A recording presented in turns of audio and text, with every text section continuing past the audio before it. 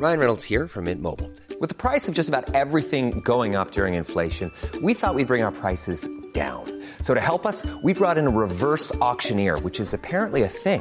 Mint Mobile Unlimited Premium Wireless. How to get 30, 30, bit to get 30, bit to get 20, 20, 20, bit to get 20, 20, bit to get 15, 15, 15, 15, just $15 a month? Sold! Give it a try at mintmobile.com/switch. $45 up front for 3 months plus taxes and fees. Promo rate for new customers for limited time. Unlimited more than 40 gigabytes per month. Slows full terms at mintmobile.com. Hi listeners, before we get going today, I want to tell you that we've teamed up with Honest Brew, which I really think is brilliant. Jamie, after a hard day's work, what's the thing you want more than anything else, apart from seeing your fiancé and child, obviously? Probably a cold beer. Me too. And what beer do you like? I don't know, like craft beers mainly, like Beavertown, Meantime, 5 Points, that kind of thing. Yep, those are great. I personally like to rep the South London beers, so I drink a lot from Brixton and Gypsy Hill. Yeah, see, I'm not sure how easy it is to get those beers at my local shop. Aha!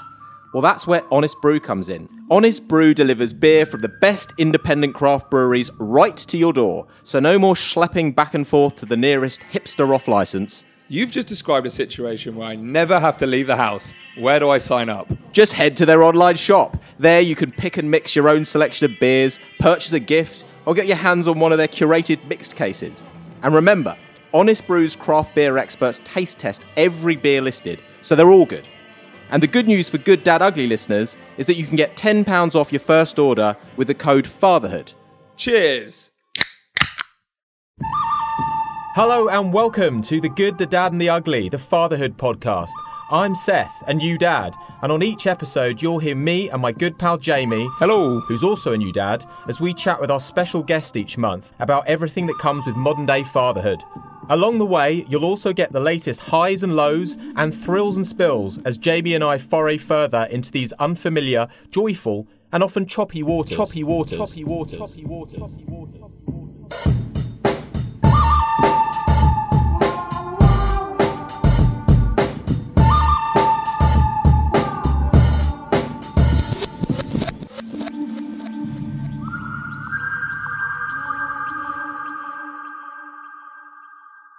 Hello and welcome to episode 13 of The Good, the Dad and the Ugly.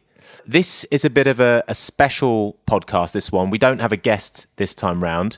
We just thought because it's been like a year. Our last episode was obviously episode 12.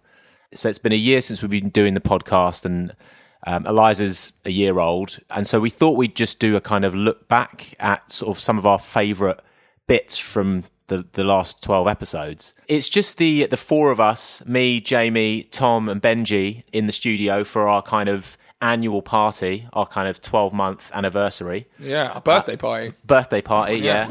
We're just kicking back with a couple of beers, courtesy of Honest Brew. Yeah. Tom's eating a pizza, because he arrived late. We're going to hear from Tom and Benji for like the first time. I think we're going to be getting more progressively drunk during this, so apologies if the standard of chat goes down towards the end of this podcast. You might think that there's not much further we can go down. So I mean the main thing we should talk about really is a year of you being a dad, right? I think the best question to ask anyone is, how do you think you've changed? Yeah. I don't know, you know what, it's funny, like I think I've probably spoken about this before. I kind of, before Alice and I had Eliza, we'd already kind of fallen into a pattern of being kind of a bit middle-aged and not really doing that much. I felt like we would go out for dinner and things, and but like, you know, the drinking was really scaled back. The raving. Yeah. You know, just the frantically going all over London, seeing people, scaled way, way back. So in some ways, life hasn't changed that much. Obviously, you know, having a child does change the dynamic at home. Yeah. And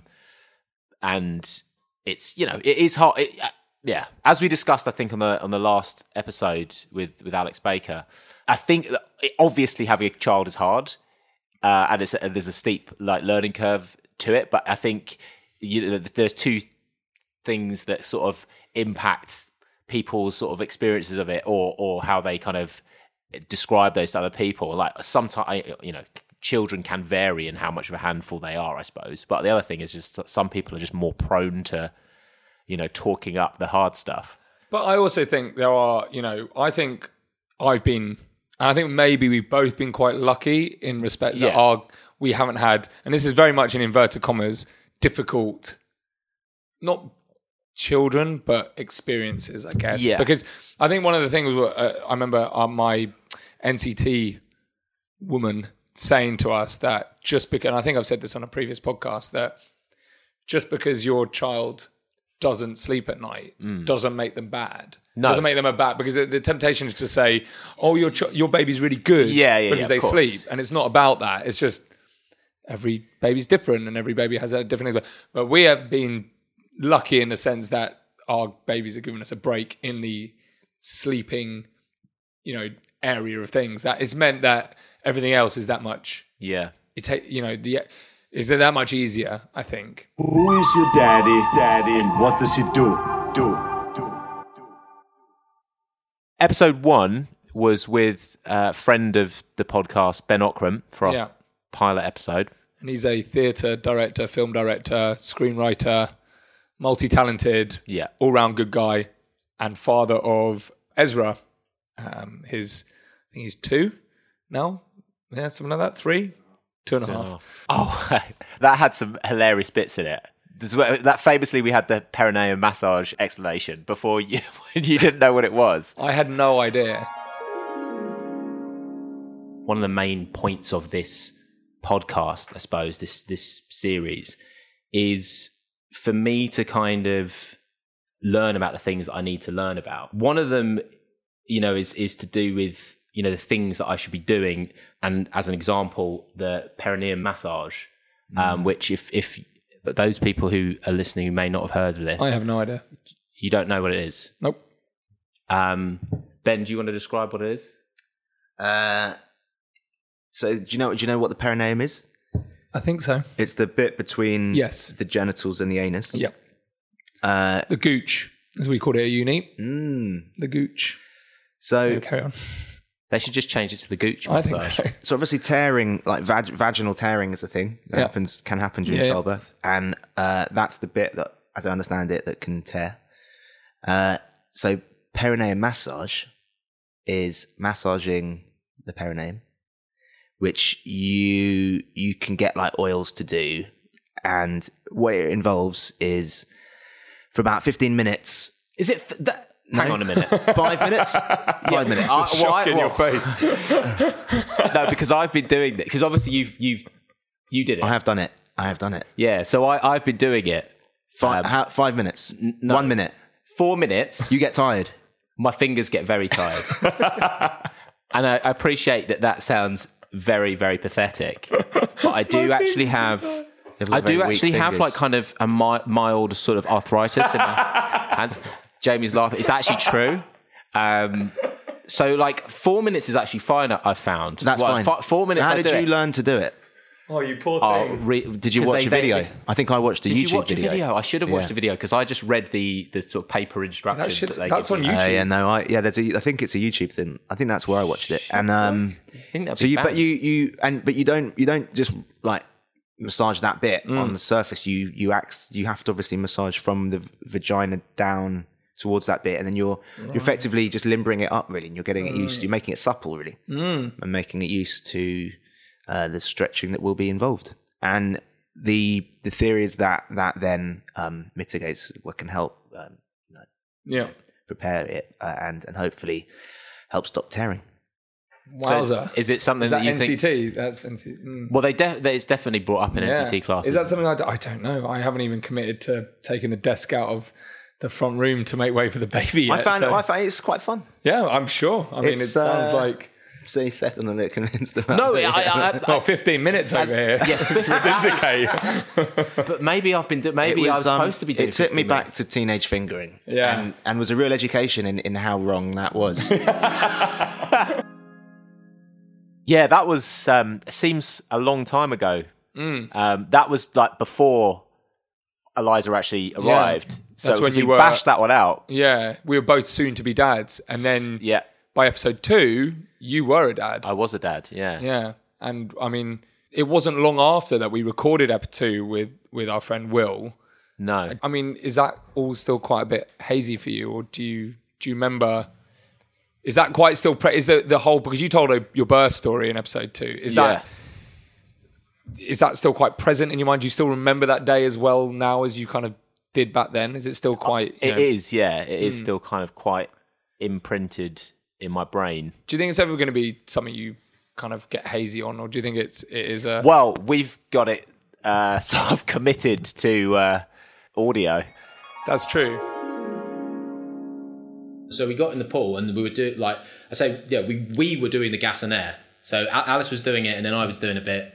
It was good. How was that? Is it a proper nice little high? Yeah. Was it like? I don't know. I've never done anything like No, that. maybe you had to liken it. Well, have you ever been to the dentist? Yes. Right, so like that, yeah. Or have you ever done balloons at a party? Yeah. At 5 o'clock in the morning? No. Okay. Well, yeah, it's like that as well. Okay. And it's quite fun. We were listening to The National. Yes. Nice. What track? We had on Fake Empire, I think. Yes. That is the best track song. the best track by The National. Well done. Good choice. Yeah. Oh, I think Great so. choice. I think so.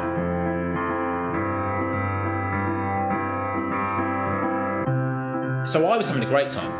But Alice was getting more and more, she was getting more and more uncomfortable. You're having a pie. Yeah. And so the gas and air was kind of working to an extent, but it's supposed to, again, it's a sort of a distractionary thing. It doesn't really kill the pain. It's supposed to just sort of confuse your brain into thinking that you're not in excruciating pain.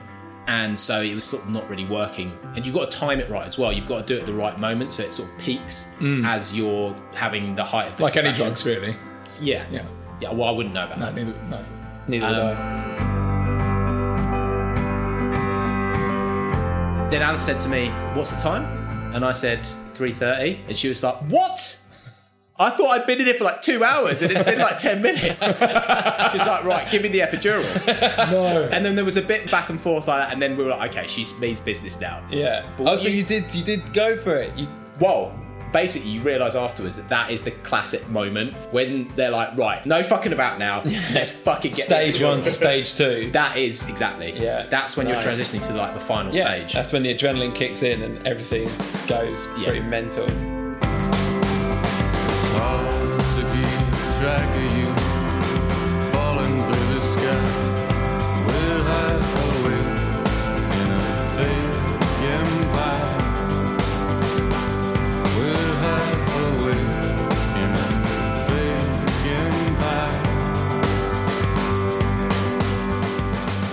So we were getting her out of the pool, getting a little wheelchair thing to take her around to the labour ward and call the anaesthetist and all that kind of stuff. And as she's getting out of the pool, that's when the mucus plug dropped out. And I was like, "Oh, hello." That is disgusting. But also... What was it like? It's really like dark red, the colour of like head blood. Oh. That kind of thing. Yeah. And it's mucusy as well. It's got like an edge, a residue of kind of like snot. So Yummy. yeah. So I fished that out and saved it for Standard. later.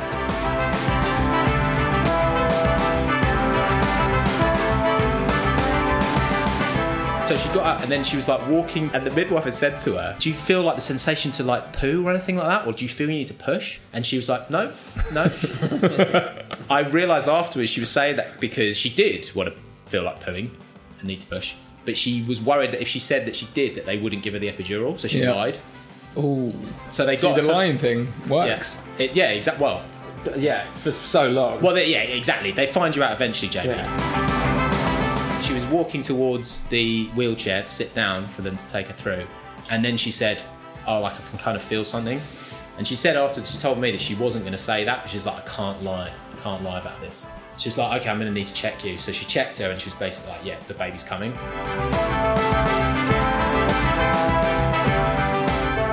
That period was like probably like 20 minutes, half an hour. Yeah. And it just zoomed by. And then at the end of it, there was a baby.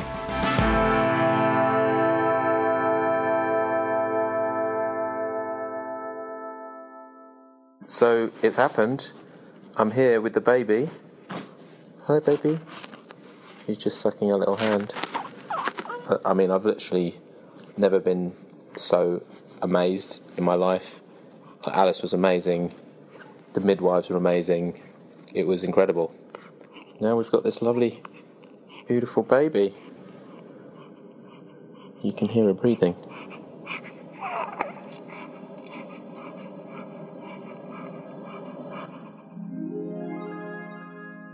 Do you know what I find funny about that is that I gave you so much shit about you going home. Oh, and leaving.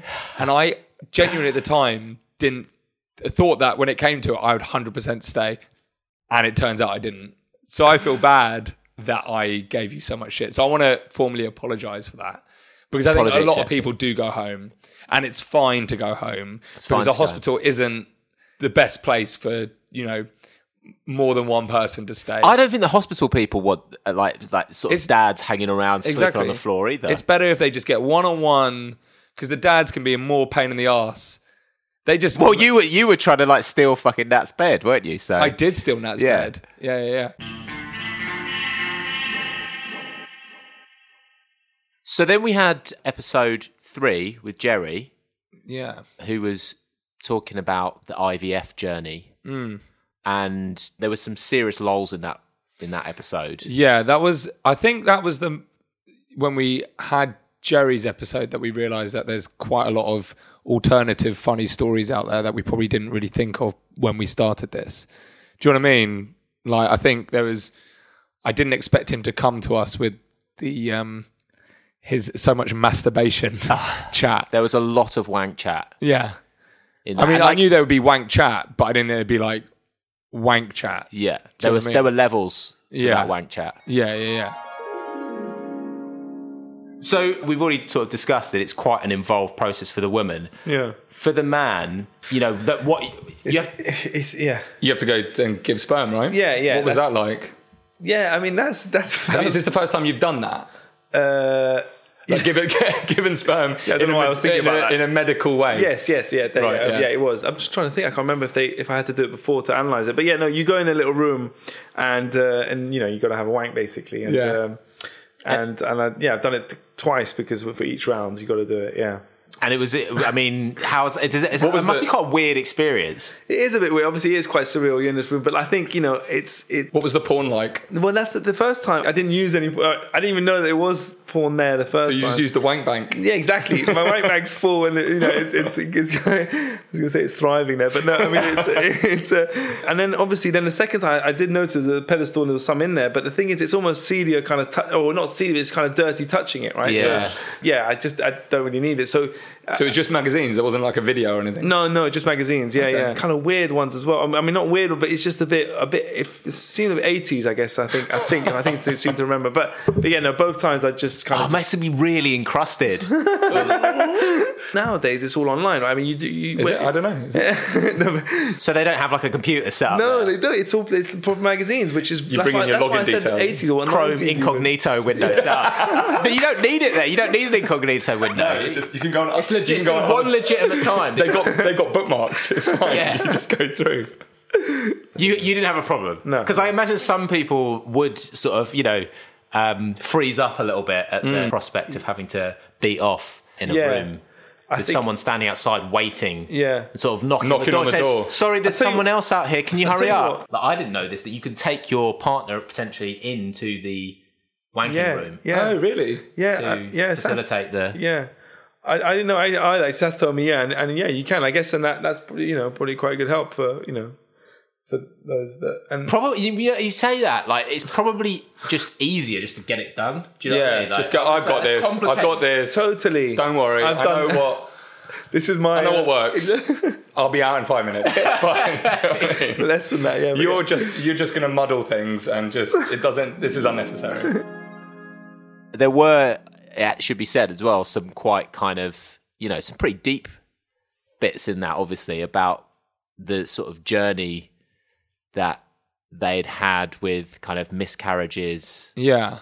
And, the difficulties just with the treatment. And I was really shocked to hear when I was talking to someone about it quite recently that and I did not know this, that it's 1 in 3 pregnancies end in a miscarriage. It's 1 in 3. 1 in 3, yeah. I did not know that either. No. And that's just such a stupidly high number. So, it is, and it makes when you do have a baby through IVF or through however you do conceive and give birth, just that much more amazing. I think there's a lot of stories similar to Jerry's, and hopefully I think Jerry's kind of shone a bit of a light on that world that I didn't know about. So the one thing that's harder than having like a child is having 2 children at the same time. Twins. Yeah, is what they're called. Yeah, that is what they're called. Yeah. And we spoke to Jim on episode 4. Yeah, Jim Hickey. Yeah, and he has twin girls, which he spoke quite openly about.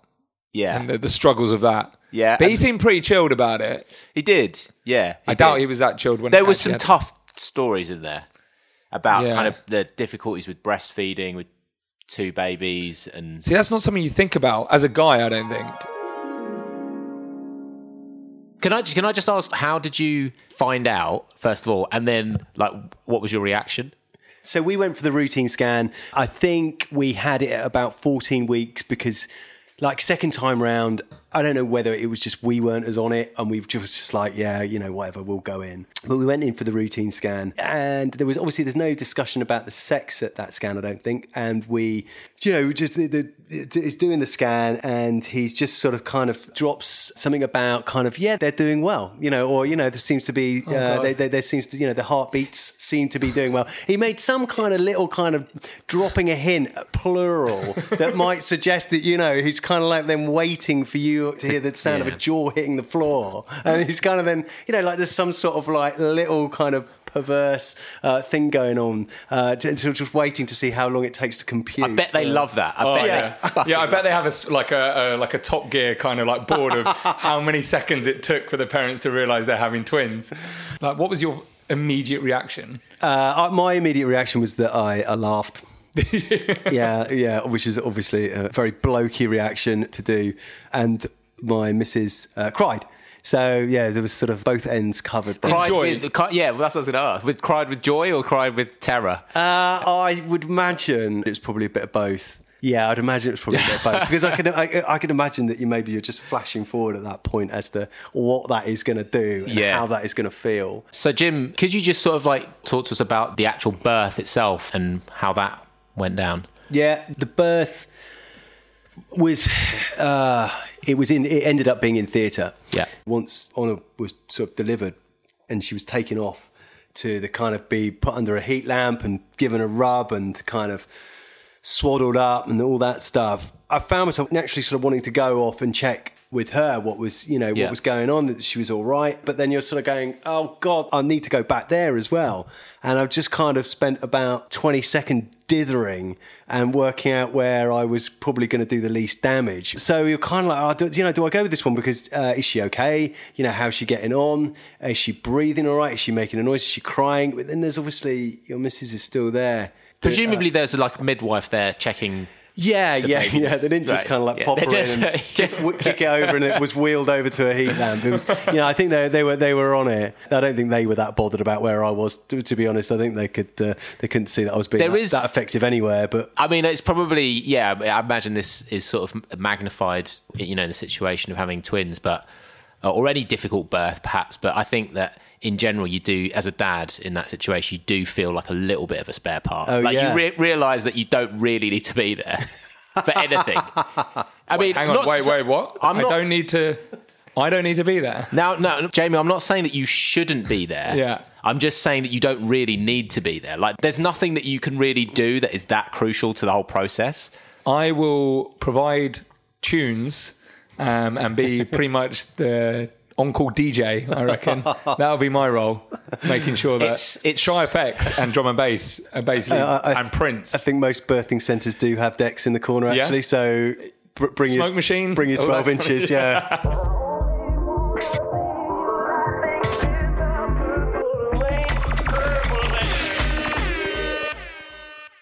They probably provide DJs as well. Not on the NHS. So your girls, do they...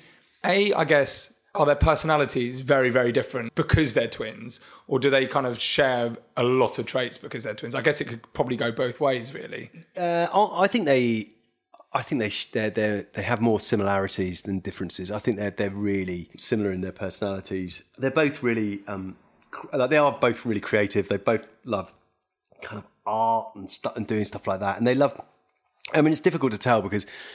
Again, just you can't tell them apart. Yeah, it's really difficult to tell because I still don't know which one's which. It's difficult to tell because we've probably always tried to do the same things with both of them. So if one of them didn't turn around and complain that they hated it, we'd just keep going. So, they both like are doing piano lessons. They both do like ballet. And if one of them turned around and said, like, you know what, I really hate it. I don't want to go anymore. Obviously, we would take them out of it. But they always just like doing things together. So I think because of that, there's not that many kind of really marked differences, and I think they are very similar. I think one of them's a better manipulator than the other. Which one's that? She knows. Yeah, and one of them's a bit more happy-go-lucky. But that, there's a kind of subtle differences. But it's hard to know whether that's kind of nature or nurture. Yeah. But yeah. That's why like twins are so kind of like fascinating, isn't it? Yeah. Because like that's how you can kind of answer some of those really complicated questions about nature and nurture in theory. Because weren't you thinking about sending one of them to like a private school? Because we only had the money for one. So.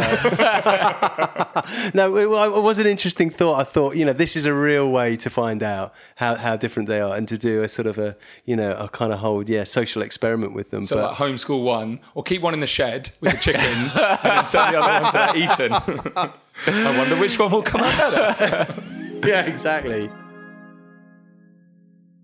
Episode 5 was like quite a big deal for us. Yeah, I was quite nervous. I was nervous because it was the first time we'd had like a big kind of draw on. Yeah, a proper guest. And also someone that we hadn't met before. Yeah, it wasn't a friend of a friend of a friend. It was this was someone we'd gone out to get, booked, and had kindly given his time to come on. I mean, no disrespect to the previous guests that we had, because they're all legends and we love them. Absolutely. That's great, but this guy was a big deal. We rolled out the red carpet for him. We rolled out the red carpet for Fod. For Fod, father of daughters, Instagram sensation, and now friend of the podcast, I'd like to think. Yeah, I like to think that he talks about us with his kind of, friends in parenting circles in fond tones. What I thought was quite interesting, what I thought was quite funny, that Fod said was that no matter how cool he thinks he is, his kids will always find him pretty lame. Simon, so you had the twins, 2 more girls. Do you feel like you're basically completely outnumbered at home? Well, the maths tells me that I am. I mean, it's 1 against 5. Yeah, I do feel outnumbered, but I mean, not in a bad way. I think my girls aren't terribly girly girls. If they were constantly running around in fairy dresses and doing loads of girl stuff that weren't involving me, then I might do. But in reality, I think children at this age are fairly malleable. They take on to what's around them. So if you're interested in science or I'm trying to get my daughter interested in what's going on in CERN, for example. Right. That's not going well, by the way. But I think it's important that they learn about these things. So I'll spend time with them talking about this stuff. And not that they're androgynous at this age, but they're not like women or men. Yeah. They're children and they are sponges of information. So it's just having that ability to relate to them and talk to them about something which is of common interest, which is great. Don't get me wrong, I still get the fairy dresses and go to gymnastic classes and all that kind of stuff, which is fine. But I've made my peace with that. And they still come and watch rugby with me, like when it's played.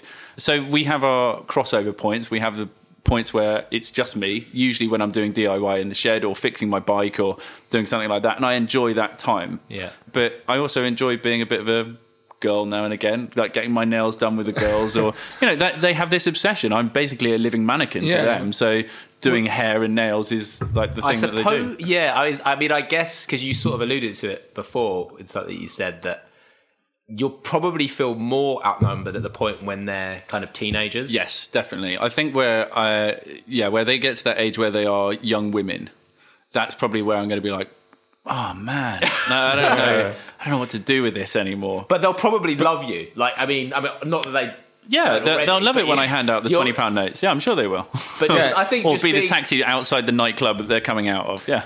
No, because it's fine. Because at that age, they'll start bringing boys into your life. So that's no. We have an agreement. That's not happening. There's no way that's happening.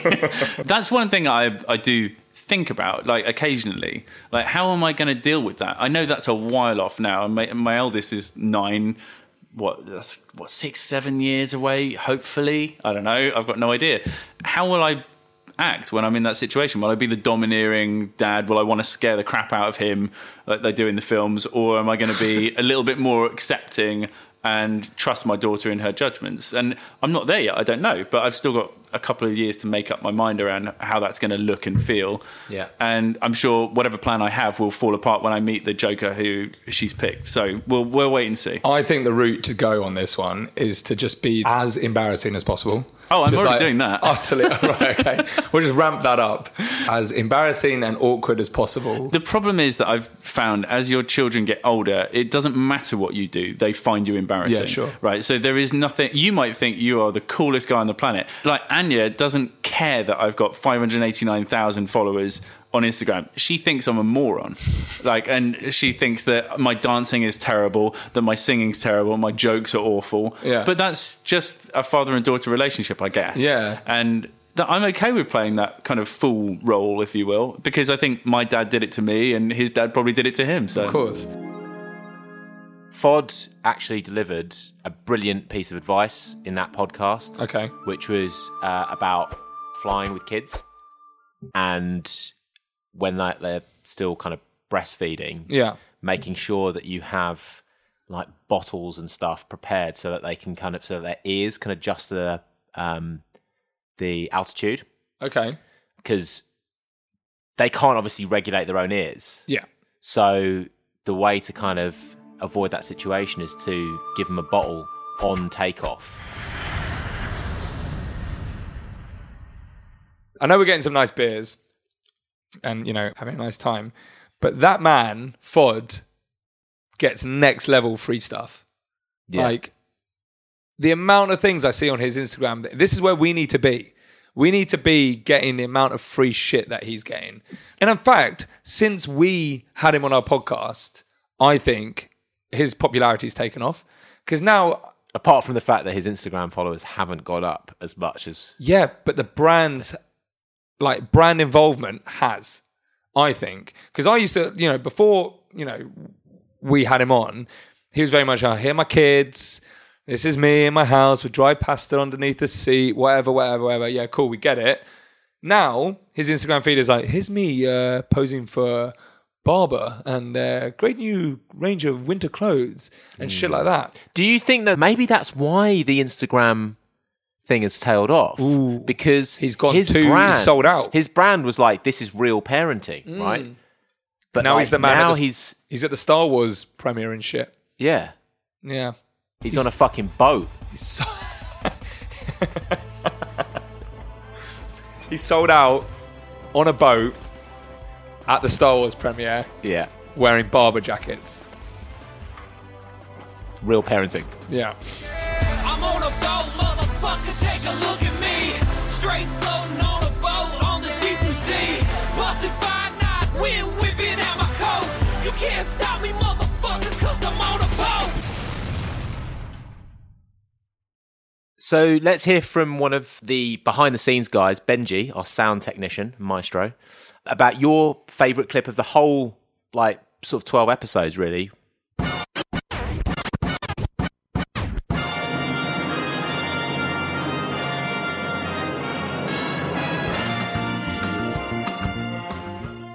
Hello. Hi, Benj. Thanks for the question. Well, firstly, I have to say that coming up with my single favourite clip, it's a difficult task. There's a lot of clips that I love. As an active bystander here when we're all recording, I find it pretty tricky not to piss myself laughing. And in fact, even today, I think I've done it about 10 times. Pissed yourself? Well, a little. Look, my role here of a Good Dad Ugly Family is largely to edit and soundscape. But I also task myself on taking sections from the main ep and turning them into standalone pieces. So I guess sort of remixing them generally to squeeze a bit more comical juice out of it, right? Yeah. So ultimately I try and latch on to particular conversations or discussions to elevate them in a funny way, either within that episode itself or as an extra baby bite. So I think I tend to lean more towards material that covers serious topics, but maybe delivered in a not too serious way. So I think my favourite clip comes from a conversation with our guest from episode 3, Jerry Bugeaud, which covers his experience of fatherhood, stepfatherhood, and going through IVF, as you've mentioned. He talks about having to have a clinical wank to provide a special sample for their IVF treatment, and that he was really concerned about his sperm mixing with the deodorant that he'd put on and causing problems.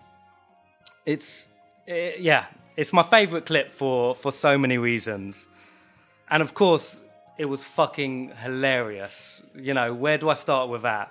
Firstly, he felt it was scientifically sound to shoot sperm onto his belly and then scoop it up into a cup. You know, don't get me started on the logic behind that. It's ridiculous. And then you guys chime in to hypothesize the birth of part human, part deodorant hybrid with a fresh superpower. I was able to gesture a salute to this fresh superhero theme in the main ep, and then I guess fully unleash my madness by way of the Baby Bite release, Deodorant Man. From under the pages of DC Comics comes the world's newest and greatest superhero. The incredible adventures of Deodorant Man.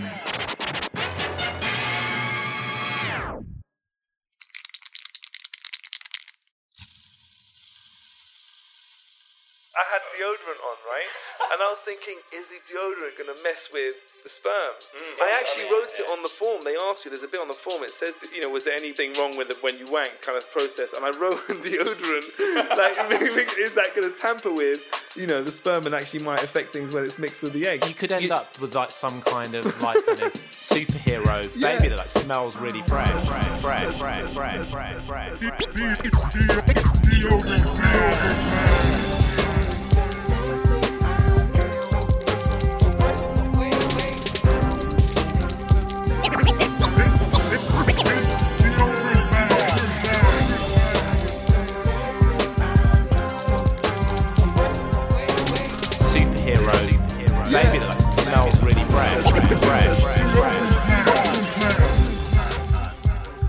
So yeah, inspiring clip in many ways. But what really tops this all is the fact that at the time of recording that episode, Jerry and his wife Saskia were actually in the middle of their 2-week IVF wait. So the superhero was actually born a few months ago, and the family have a wonderful new addition, Lucille. So this is me signing off vocally for at least a year and sending a massive shout out and lots of love to the whole Bugeaud family. Amazing stuff. Benj, I think we have to swap roles now, so I'm going to do the the soundscaping for this episode. Oh, hell no!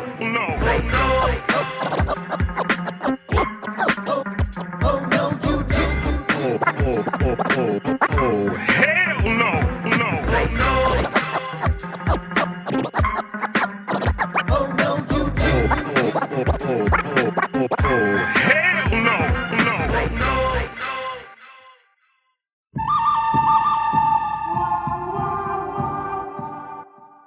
So that's the end of part 1. We'll be right back with part 2.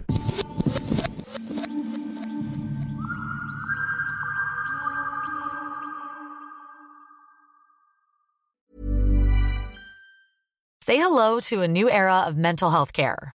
Cerebral is here to help you achieve your mental wellness goals with professional therapy and medication management support. 100% online. You'll experience the all-new Cerebral Way, an innovative approach to mental wellness designed around you. You'll get a personalized treatment plan from a therapist, prescriber, or both in a safe and judgment-free space. Your Cerebral therapist or prescriber will outline a customized plan with clear milestones along the way, so you can get to feeling your best. With Cerebral, you're not alone in your mental health journey. We're here to empower you to live a fulfilling life.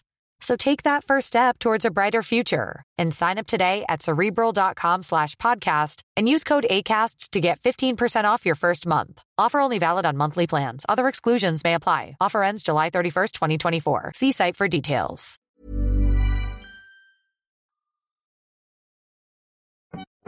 Should we do another beer? Yeah. Jamie, what beer are you drinking now?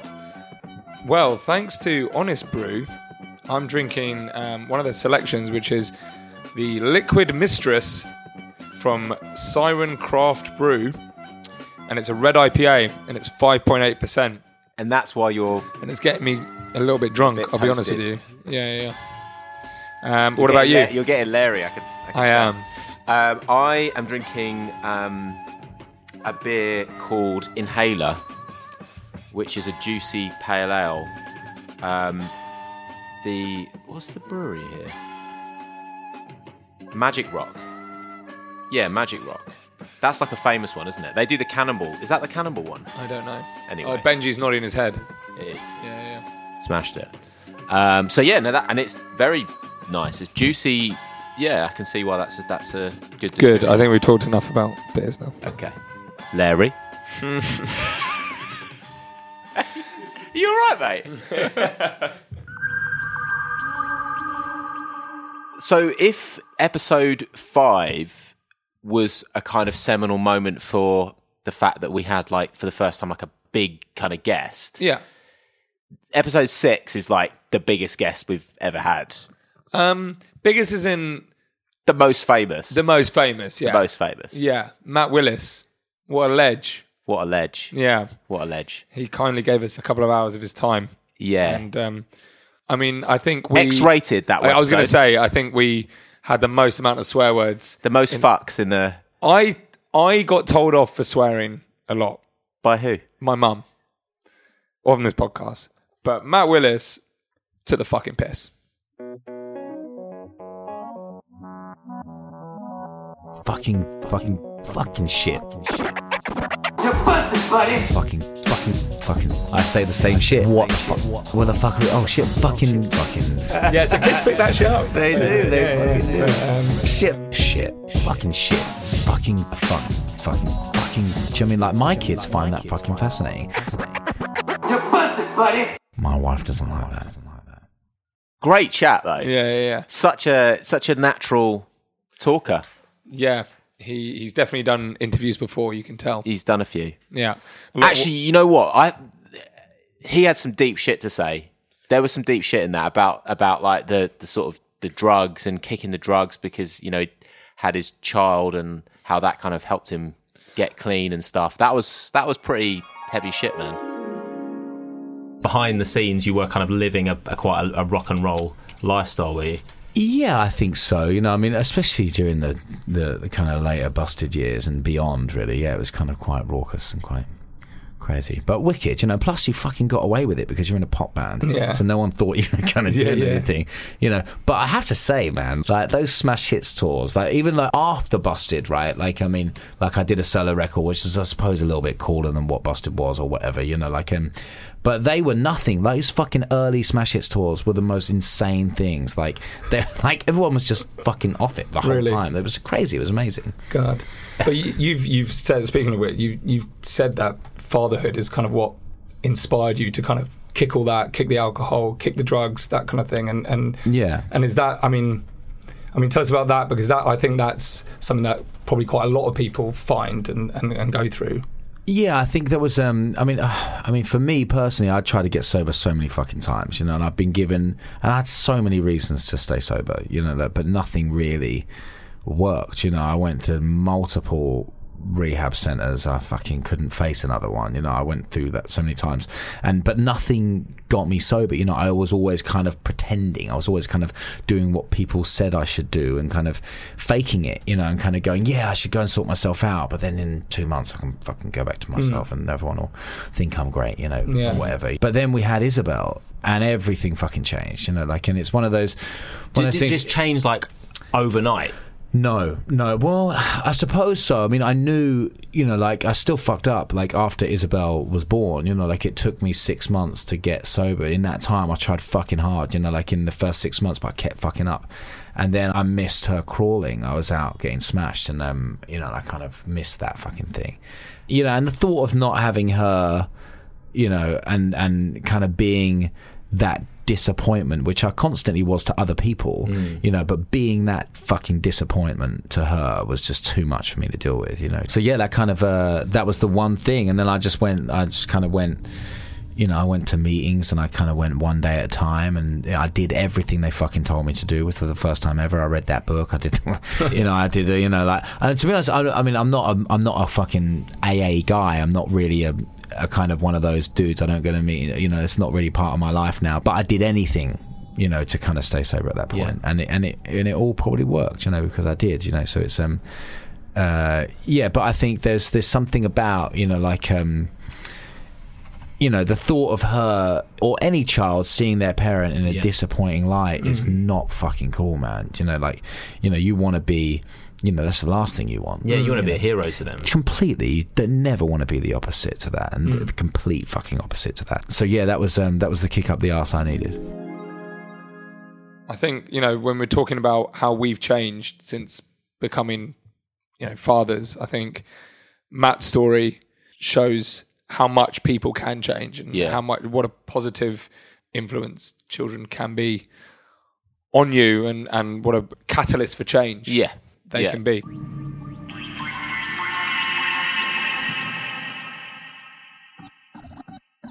These beers are definitely kicking They're having an effect, aren't they? 100%.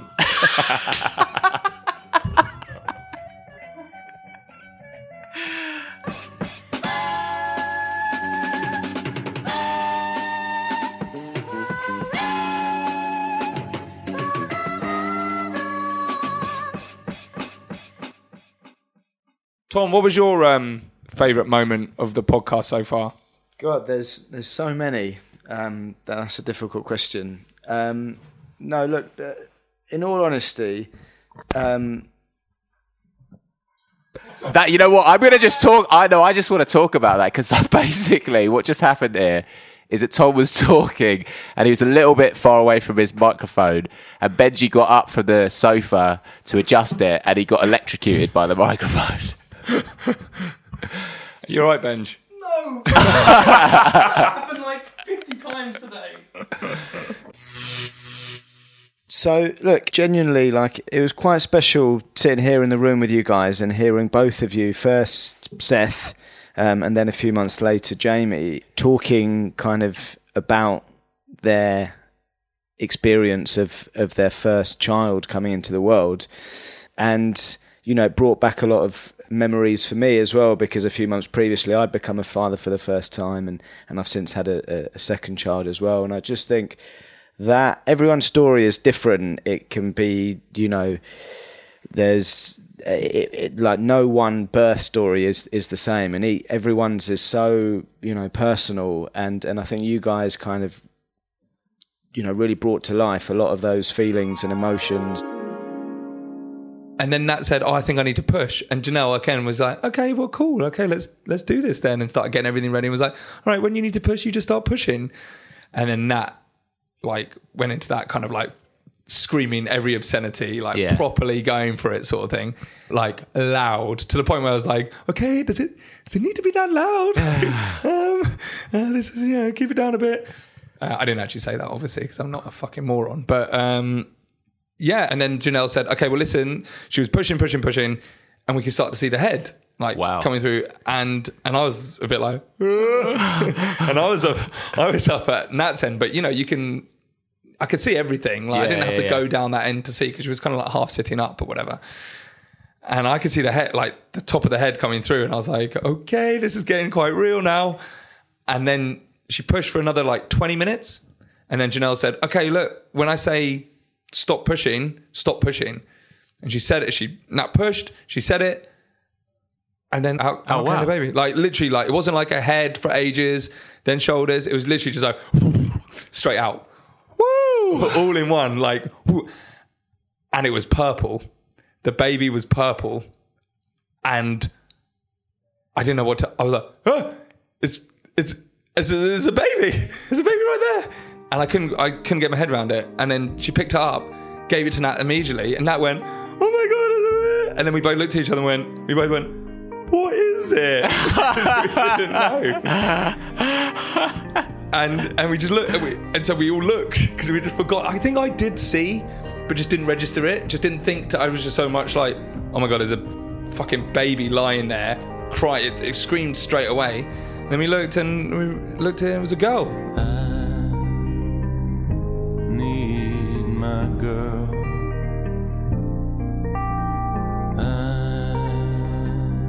Need my girl. A little girl, even though we were convinced it would be a boy. Yeah. So, but the weird thing was, as I said, we had a shuffle playlist going on. I was going to say. And the tune, as she was born, and I was skipping tunes. I didn't look at what I was skipping because it was on shuffle, and I was skipping because Ellie Goulding came on at one point. Right. And I was like, no. My baby is not being born to Ellie Goulding. No way. So I skipped it a couple of times. And then the Nationals' I Need My Girl came on as she was born. And I was like, that's weird. It's a girl. And then I turned to Nat and I went, so the name we had from the start was for a girl was Matilda. Right. And we'd never really found anything we liked more than that. So I said to Nat, I was like, and as we were convinced it was a boy, we'd had loads of like conversations about a boy's name. So I went, so I guess we're going to call her Matilda then. And she went, I guess, I don't know, like maybe. I went, well, let's think about it for a bit. Yeah. As I said that, Alt J's Matilda came on the shuffle. And she needs you. This is for Matilda. And she needs you. This is for Matilda. That's fucking crazy. Yeah, like no lie. It wasn't like 3 songs later. It was that song. Matilda came on. You don't have a choice then, do you? And I just looked at Nat and I had to sit down. I was like, that's too weird. And I said to Nat, I went, well, that's... And how many songs were there on the playlist? There was like 9 hours of songs. Fucking hell. Yeah, and we've been through like 2 hours of it. And I turned to Nat, I went, well, that's that then, right? So yeah, and she said, yeah, I guess so. Oh, well, it's a great name. So like, it's not like you were stuck with, I could think like Roxanne or something like that. And to be fair, we'd put the tune on the playlist because we'd like the name, you know, and the song. But for it to come on right then was a bit weird. It was and then, weird. So we called her Matilda India Tucker. This is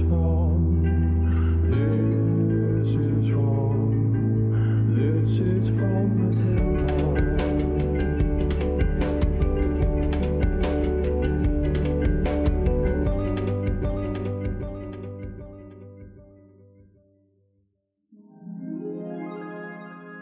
But one other point possibly worth mentioning is a guest that we had on maybe 2 or 3 episodes back, I think it was episode 10, a really lovely guy called Shawnee O'Kane, who came on here and was very generous with his time and his thoughts and all that kind of thing. And he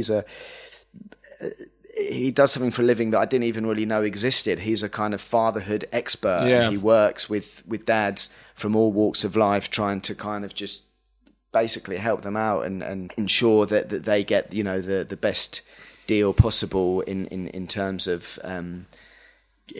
being dads and all the great things that come with that. And I think one point that he made that really hit home, that resonated with me, which I think I'm guilty of not really having properly taken on board, is that when we talk about fatherhood, when we talk about dads and fathers, like, we're talking about so many different people. It's not just one type of person. And we probably, maybe I can speak for us all, at times guilty of being in a bit of a bubble and thinking that, and particularly in this podcast, you know, we think that we all have we all have quite privileged experiences of what it means to be a dad and being able to afford, like good pushchairs and baby monitors and taking them on holiday and taking them to soft play and nice things and da-da-da and all that stuff. But fatherhood can be a real fucking graft. Like, as Shawnee, I think, like, what he brought to podcast was saying, there's 15-year-old dads out there who can't afford the bus fare to go and see their kids and all sorts of other stuff. And people battling addiction and domestic issues and being all in kinds of prison. stuff. Yeah, and hopefully that's something going forward, with the next 12 months of this podcast. Is I think we should try and branch out a little bit and think about giving a voice and a platform to these other dads that sometimes we kind of don't always think about and talk about enough.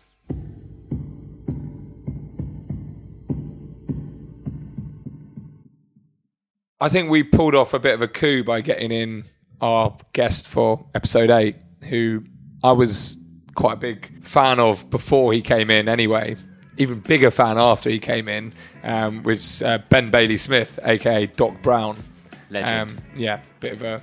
That was a particularly... I mean, anecdotally, I got a lot of positive feedback about that episode. Oh, really? Yeah, just people were just getting in touch with me, just out of the blue saying... I heard that ep with Doc Brown and it was sick.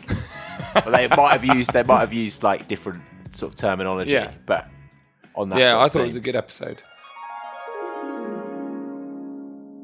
I did not have this power of words. I did not have this sense of conviction. I did not have the success in my professional life. I did not have the ability to do what I do today before I had children. I was an underpaid youth worker when my first daughter was born. I got on stage for the first time and tried to do stand-up, which has led to all these amazing things that I've managed to do since, and to a flourishing and financially stable career. I got on a stage to begin all of that at 30 years old with a toddler and a bun in the oven, and no way of knowing how I was going to pay the heating bills. Do you know what I'm saying? It was a different type of pressure. I had to be funny. I had to make it work. It was a huge gamble, but having the children forced me to say to myself, there's only one outcome. Yeah. It has to work. It has to work. I'm not thinking about the other outcome. Whereas before that, I'd be like, oh yeah, I'd quite like to do this, I'd quite like to do that, but I'd also like to play FIFA for a bit longer. Do you know what I'm saying? Yeah, completely. So the negatives are profound and they are overpowering at times, but so are the positives. It's a completely even thing. Like, the amount of times I've looked at that front door and just thought, I'm fucking moving to Mexico. I'm going to Mexico. I'm changing my name. I'm going to find one of those Better Call Saul motherfuckers and get a new passport. I'm done. And the amount of times that I thought, I couldn't be prouder. I don't want to be anywhere other than here, watching my kids being amazing.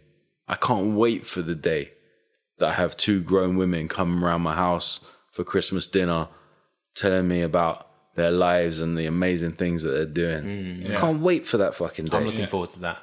Yeah. And I'm getting closer every day. My kids, they're terrified of terrorism. Absolutely terrified. It keeps them up at night. How do you deal with that? Like, what's your kind of... Because, I mean, that's something I've thought really, about. really tough, and it brings me to tears quite regularly because I can't control it. I can't control terrorism. I can't control this level of... I don't want to say evil, because I hate it when people say evil. Terrorists are normal people with mental problems. That's what you never hear about. All you hear is like, he's evil. How did he get radicalized? Mate, he's a fucking nutcase. If he thinks it's okay to kill someone for what he believes in. Mate, if I thought that was okay, there would be anytime someone said Tribal Quest, not all that, they'd be dead. They would be dead. you know what I'm saying? They'd be dead. You have to be mentally ill to kill someone for something that you believe in. Yeah. Like, it's bonkers. Yeah. And it's a hard thing to explain to little kids. So, you know, the monster rhetoric, the evil rhetoric that you get in the press, I guess that's a bit simpler, but I don't like to be simple with my kids. I like to be quite real with them. And I give them the harsh reality quite a lot. And to be fair, my wife's on board with that as well. And neither of us had the most straightforward or simplest of upbringings. My wife's way, way tougher than mine, you know? So we're very much like, these are the realities of life, but there will always be helpers. There will always be people, good people that you can turn to that will look after you. And there will always be love and there will always be happiness in the world. And the fear and the horror, it doesn't last. It doesn't last. It doesn't last. It's always like some temporary shit that someone's trying to throw out there to make a statement. And it's petty. Yeah. Whereas love and happiness, togetherness, that shit lasts forever. Well, it was great to like hear him read from his book. Yeah. His children's book. I didn't realise how little money you make. No, that really surprised me, actually. I always thought there'd be tons of money in printing money. Yeah. Well, I guess unless you're Julia Donaldson. Yeah, I guess there could be lots of money in it. But there could it's be the lots of merch money that on surrounds anything. it, isn't it? It's all the extra merch. And unless you get that, and he's done a big purple bear, and there's already been like purple dinosaurs, and the Gruffalo's kind of a bit purple. Yeah. So is it not? Tom's giving me a look. He's brown. He's brown. Brown, okay. But he's got purple spikes or some shit. Yeah, do you know what? Yeah, that's right. That is right. He's Thank got you. purple warts all over his back. Come on, don't pretend you don't know. Knobbly knees and turned out toes and a poisonous wart at the end of his nose. Now, hang on. There's something... Purple prickles all over his back. There you go. That is true. I read it quite recently to Matilda, the Gruffalo. It's the first time I read it. It's good. It is good. This maybe explains its popularity, but it's one of the books... Yeah. Like, children's books get bored. Yeah, they get boring quite quickly. Because it's got a rhythm to it. It's got a wicked little rhythm to it. But do you know what? It does. It does. Benji's laughing. But it's got a rhythm.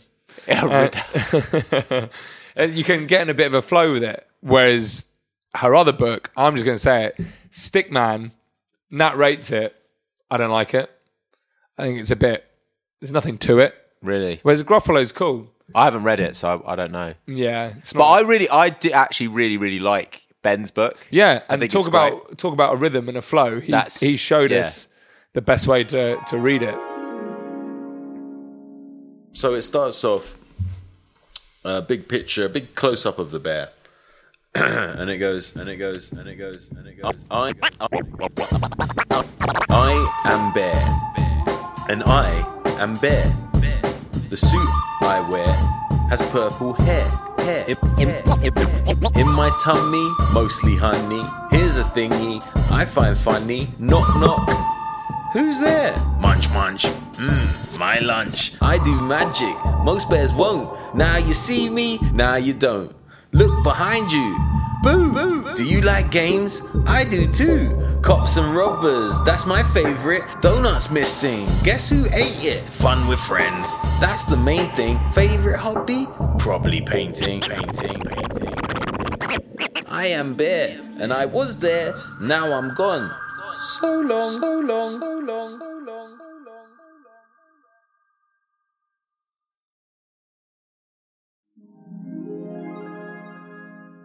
Mark Harris. Mark Harris was a legend. What? The word oxytocin, I don't think anyone comes across that word until they become pregnant. And then it's the buzzword. Yeah. Everyone fucking knows about oxytocin, right? Yeah. And I think he sold the idea of why oxytocin is the absolute one and why it should be harnessed and created, and your missus should be put in an environment in which... I'm starting to sound like him when I talk about it. You're channeling. I'm channeling that, Mark that Harris. kind of enthusiasm. But yeah, I thought it was great, and I thought he had a lot to say on why oxytocin is the sexy hormone. So I was at the NCT and oxytocin came up and I was going on about it because I probably read that chapter the night before and I was being so sort of like knew exactly what it was. But people don't really know what it is until they're kind of told. So do you want to just kind of give a brief kind of explanation to what oxytocin is? Oxytocin, it's quite a trendy hormone, really, because we know that it's the hormone responsible for connection, the hormone responsible for affection. And do men have it as well? Yeah. Men and women have the same hormones in their bodies as each other. Do you know we were all female before 8 weeks? Yep. And then the clitoral head, which is not just the hood, the clitoris extends round the vagina and back. In us, it became penis and testicles. So we have the same hormones in our body, they just dance in different ways. Right. So oxytocin is a hormone responsible for connection and bonding and all that kind of stuff, and the community feeling. It's also responsible in a woman for sexual release. So when a woman is released sexually, and if she's lucky has an orgasm, her body is awash with oxytocin. In fact, one obstetrician, Michelle O'Donnell, has said that orgasm and birth are one event separated by time. Right. The family of hormones responsible for a woman releasing herself sexually are the same family of hormones responsible for the birthing process and breastfeeding, funny enough. Is that why they say that that's, when, you're overdue, that a shag is a... Well, yes. See, that's bollocks, isn't it? No, not completely. Not completely. Well... So in the old days, we used to say, if you have a jump, right, that any friction on the woman's cervix, which is the opening to the uterus, causes the pituitary gland to release the hormones responsible for starting the birth off. Right. Most men's knobs ain't going to reach that far, let's be frank. The other part of... Sorry. Well, no, that's fine. The other thing is that semen has something called prostaglandin in it, which again is a hormone responsible for starting the birth off. The prostaglandin in sperm is not, in terms of its molecular structure, is not the same. So the important component when it comes to starting the birthing process off is a woman being released sexually. Yeah, there was some interesting, eye-opening things in his chat. He talked about how like breastfeeding is linked to birth and to orgasm as well. And there was like he was a very sexual man. He talked about the fact that like he's been delivering babies, and like, he said that on a number of occasions, so more than once. I think he said actually 4 times. Women have said to him in the delivery room, "Do you mind if I masturbate while I'm having this baby?" Yeah, and that's not the. Oh right, that's just. Okay. I was going to say that's not the mum. It's just a nurse. But also, like, can we just take a moment to... Sorry, that's the beer talking. Sorry, go on, Tom. Yeah, what? I was just saying, can we just take a moment to get our head round the fact that... Did he say that they at one point had, is it 5 children under the age of 6? Wasn't it? Was it 6 children? I think they very much later adopted a 6th child. Oh, right. I think they had 5 under the age of 6.5, something like that. And that is like that's mental. I mean, how old is... He said that for like that whole time, like his wife was never stopped breastfeeding for like 7 years. I don't know, like yeah. bonkers. That is fucking nuts, man. Yeah. For episode 10, we had Shawnee O'Kane on, who is a fatherhood expert, which is quite a kind of grand title. And he had that fucking mental story about how he conceived. Well, actually, I don't think it was the moment they actually conceived. No. But he was like trying to donate sperm for the conception of a child with this lesbian couple from Zimbabwe. Yeah. And they were arriving late. Yeah. And so he put his jizz in the oven. Yeah. You know the song, All That She Wants Is Another Baby? What was that? Is them. That's all they... Yep. They were the Zimbabwean Ace of Base, and that was who they really had their sights set on having this, this child. And I was just like, just do it, and sure, I'll be involved. And they were like, oh, well, we'll talk about it later on, and all that. It was all quite like vague, and and they said, we're going to come around and we're going to just do this practice go, and we'll see how it goes. And I was like, okay, that's fine. And they said, yeah, could you just have everything ready for us? I was like, yeah, that's fine. That's not a problem. It's easy. And I can't really romanticize this, but I shot into a polystyrene cup, and I was really pleased with myself. And I was like, yeah, they're going to love this. I was like, should I wrap it up? I don't know. What do you do? What do you do? Like a gift tag. And then whilst it was in the cup, they said, oh, we're caught in traffic. We're going to be late. And I was like, okay, that's fine. So I wish I could had a camera watching me at that time, because in my state, I started to panic because I assumed that when the sperm gets exposed to air, it starts to die. So I turned the oven on a low heat, and I put it in the oven because I assumed not the fridge. No, because my balls are warm. So why would I? My friends have said, why didn't you put it in the freezer? But because it's just come from a warm place. Why would I want, unless it was like like a snow monster or something? Why would I want to put it in the freezer? And also it's quite unhygienic. Right. So the oven is completely sterile. And so I put it in the oven on a low heat, and it was in there for about 30 to 40 minutes. And when it came around, I'll never forget this. I just it was like another person now. When I look at me then, now it's just like two different people. And when I pulled it all kind of decrepit. It was all crumpled up. But the sperm was like intact, and it was still moving around. And they were just happy because they just wanted sperm, so they were like, yeah, it's great. Give us all sperm. Give us all your sperm.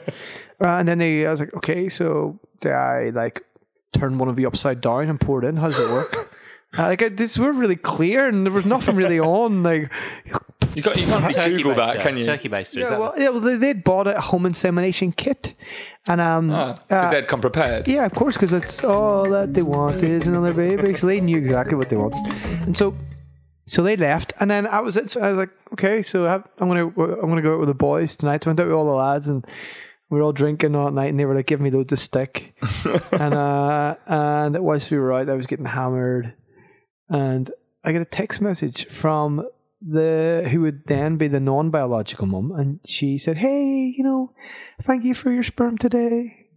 I never got that text ever before. I got it that night. I've never got it since. And she's like, oh, it was really kind of you. And I was like, oh, thanks. I think every like one night stand should finish with that text. Thank you for your sperm today. And she said, but did you know that, styrofoam kills sperm? And I'd be like, well, no, I fucking didn't go to sperm school. How would I know that? But you're saying the oven doesn't. And she said, we've just read up on it, and we'll come round tomorrow for some more. But there was an addendum to that story, because there was another. I think because of the polystyrene cup incident, they had to come round the next day. Yeah, and he was not feeling quite. He'd had a few drinks with the lads. Yeah, and was having difficulty arousing himself. Yeah, and so he asked his flatmate to stand in as a jizz double, and hilarity ensued. As much as I like Elliot Ray from episode 11, who runs the Music Football Fatherhood website, I do feel like, and I felt at the time, he had kind of just stolen our idea as to what we're doing here and put it in a website form, which is actually probably a lot smarter move than doing a podcast. But so was that because I'm not sure about the genesis of it? Was it? No, he was definitely doing it before us. Okay. I just kind of we just came to it late, and I just saw it and I realised there's no such thing as an original idea, because everything I thought we brought to this, he's kind of already done. But oh well. But hey, look, there's room for both of us, right? Yeah, exactly. We should talk about an article that drew our attention to you, which was in The Independent, which you wrote, which said, the headline of it was, "I'm a young married professional black father and I don't exist." What inspired that? Because that's quite a provocative kind of headline, but I thought it was a really interesting read, and you were talking about those, not enough black role models in sort of in the media, and do you want to just kind of elaborate on? And that was in the Independent. When was that? That was in July. Okay, actually, yeah, that was in July. So what prompted you to write that? So I think it was about. So when I was saying earlier before we started recording about just sharing more, I feel like there's probably loads of things I want to say sometimes and don't because people ask you about it afterwards, which is something I'm getting comfortable with. If you say something in public, they're going to ask you about it. Makes sense, obviously. Fear of maybe it being career limiting or whatever. But now I just don't really care. So I'm happy just to express how I feel and just be honest. And I think with that, I was like overwhelmed with the response to it. I think it was like the second most shared article from the Independent that day. People really felt it, and I struck a chord and was relating to so many people. And I think there were people that were like, oh my gosh, I feel like that. I just didn't even think to say it or didn't articulate it in that way. So I guess it was just me just thinking, do you know what? This is something that I guess I've been experiencing. And I think there's two things. I think it's the kind of just realization that when you go out as a dad, probably more so as a black dad, people just don't really know how to respond to you if you're with your baby, especially when they're quite young. So you mean if you're on your own, just the two of you, yeah? Yeah. Right, so I used to take Eleni out when she was like 3 months, I think was the first time I ever took her out on my own. So I used to take her out, make sure my wife has a rest, be out with this young baby. And people would just be quite surprised and quite shocked. And it was weird. Like I was living in Walthamstow at the time, actually, which is actually quite a liberal left place. It was weird. People just didn't know how to react to me. If I go out on my own, it's fine. Like as soon as I'm with a baby, all of a sudden it's just a bit weird. And some people what was the reaction? So some people would be like really overly like, oh my gosh, you're out with your baby, like over happy, compensating. Yeah, which is fine. Like they were excited, that's good, whatever, cool. And I felt other people were a bit more standoffish, especially if you're going to a place where there's other mums as well. Yeah. So I really noticed, I was like, wow, people don't know how to respond to you. It's either very kind of like, oh my gosh, that's great, you're a dad, you're out, amazing, take my money, take my child, we love you. Or it was vote for you. Basically, yeah. Or it was the other kind of, this is a bit weird, so I'm going to avoid him. Right, yeah. So I'm not going to engage with him. So I'm going to pretend he's not there, sort of thing. Wow. Yeah. And I felt like this is weird. I don't experience this when I'm on my own. Normally, depending on how I'm dressed, but if I'm dressed like this, normally people are quite, just shirt and trousers, yeah, shoes. Like I've been at work, I have a job, whatever. Yep. So I thought, you know what, I want to express this. Yeah. One of the things that you say in your article is that you don't blame people for having that reaction necessarily because you feel that, that's sort of that's the inevitable kind of effect of like the media and like advertising and the way that you don't see that person represented in those forums. Yeah. I think it's getting better. I don't know if they've read the article, but I'm seeing a few more adverts just with normal black men. Yeah. Proportionately, you see a lot of us being rappers, being footballers, being drug dealers, being criminals. We see that a lot. Proportionately, there needs to be a readjustment of proportion. Like there needs to be a representation of actually what black British men are, which a lot of us are just normal people who live normal lives, who look after the kids and do normal stuff.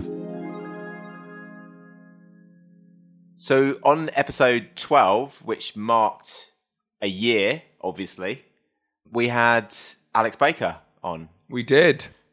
Famous for Kerrang Radio. Yep. Being the new artist overlord. Yeah. He was fucking brilliant. We only recorded that relatively recently, obviously. Yeah. It's still very fresh in my mind. Yeah. He was funny. He was talking about like how he has like an aversion to like sauce and things like that. Burger juice on him. But he was happy to have like baby like shit on him. Yeah, but baby. I think it was baby shit in his eye. Yeah, but any burger juice around his mouth and in his beard, he wasn't comfortable with. I had this really weird moment where I was convinced, because I'm freaked out by like stuff on me. Like if I'm like eating a burger or whatever and I get some burger juice in my beard, I'll have to wipe. I wipe my face after every bite. You know, just constantly go through mounds of tissues. Awful for the environment in many ways. And that's your excuse, is it? Yeah. But so I was really concerned that like the snot and the puke and the poo and everything was going to like really rock my world in a negative way. But I remember like Mel was recovering, blood everywhere, awful sight, and the baby was crying, and I was like, oh God, and she started like going, like the amniotic fluid started coming out because she was a C-section baby. Apparently it comes out later when you have a C-section baby. No one tells you this stuff. Yeah. We can get onto that in a bit if you like. That's stuff that people don't tell you. But yeah, so I had this situation where she started to choke, and I was like, right, I've just got to get her. So I picked her up, and she started being sick. And this was the moment where like her bodily fluid was going to be on me for the first time. And Mel went, get a tissue, get a muslin cloth or whatever they're called things. I always get those wrong. She's always telling me off for getting it wrong. Get one of those things.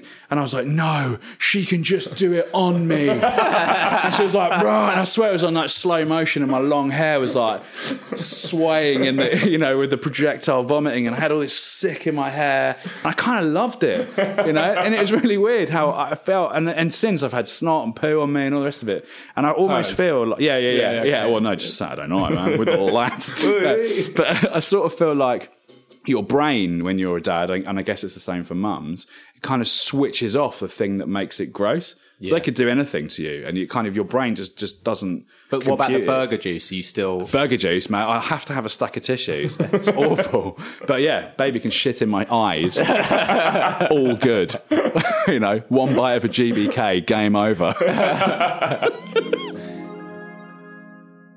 But I kind of get what you're saying in terms of like when it's your baby, that kind of stuff goes out the window. And I think that's, before I became a dad, I very much, and I think I said this before, you'd look at someone changing their baby's nappy and it's full of shit, whatever, and you're kind of like, that is disgusting. I'm never going to be able to do that.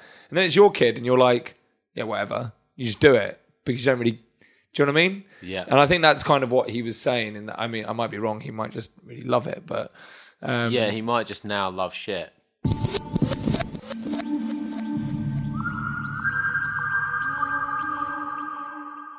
Look, Jay, we've had some like fantastic guests over the course of the last year. Mm-hmm. Who would you like to have in the next year? If I could have anyone, or just anyone, like any like dream guest. I reckon we get The Rock on. The Rock, because he's a dad and he's just about to be a dad again. Just announced it recently on Instagram. He's going to have another girl. I'm a big fan of Dwayne The Rock Johnson, mainly because I think he comes across as quite a down-to-earth guy. Yeah.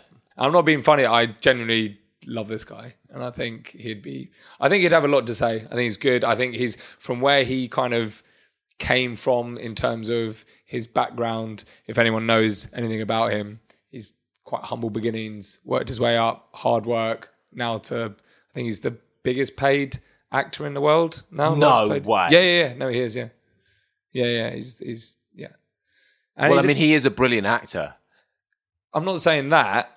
Okay. I think he'd have a lot to say about fatherhood. So listen, Dwayne, you got my number. Give me a call. We'll get you on.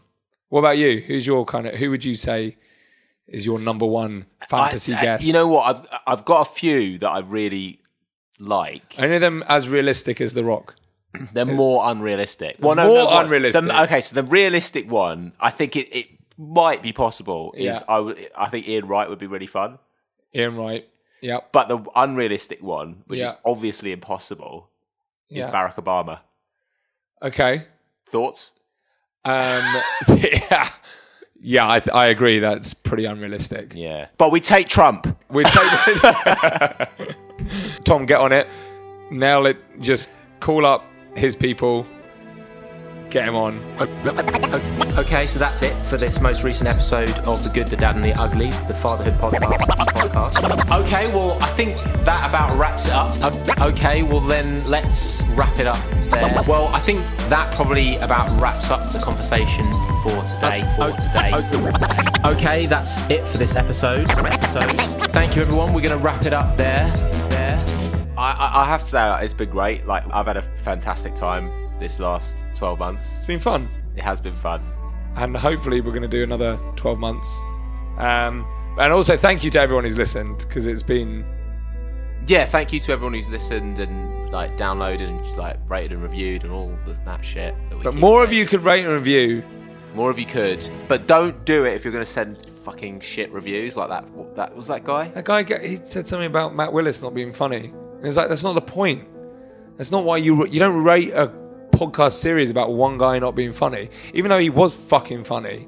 So I don't know what his problem was, and he's not a comedian. No. So I think the guy just what's your beef? Didn't like Matt Willis. But why would you not?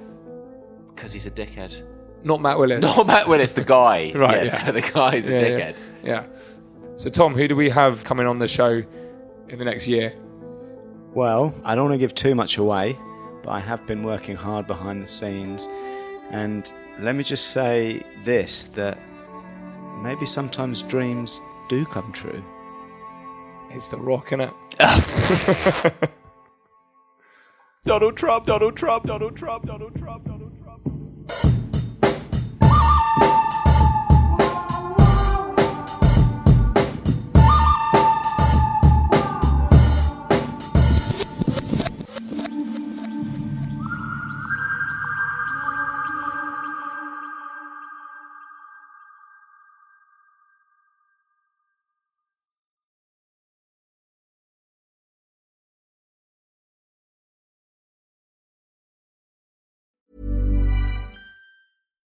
The #1 selling product of its kind with over 20 years of research and innovation. Botox Cosmetic, onabotulinum toxin A, is a prescription medicine used to temporarily make moderate to severe frown lines, crow's feet, and forehead lines look better in adults. Effects of Botox Cosmetic may spread hours to weeks after injection, causing serious symptoms. Alert your doctor right away as difficulty swallowing, speaking, breathing, eye problems, or muscle weakness may be a sign of a life-threatening condition. Patients with these conditions before injection are at highest risk. Don't receive Botox Cosmetic if you have a skin infection. Side effects may include allergic reactions, injection site pain, headache, eyebrow and eyelid drooping, and eyelid swelling. Allergic reactions can include rash, welts, asthma symptoms, and dizziness. Tell your doctor about medical history, muscle or nerve conditions including ALS or Lou Gehrig's disease, myasthenia gravis, or Lambert-Eaton syndrome and medications, including botulinum toxins, as these may increase the risk of serious side effects. For full safety information, visit BotoxCosmetic.com or call 877-351-0300. See for yourself at BotoxCosmetic.com.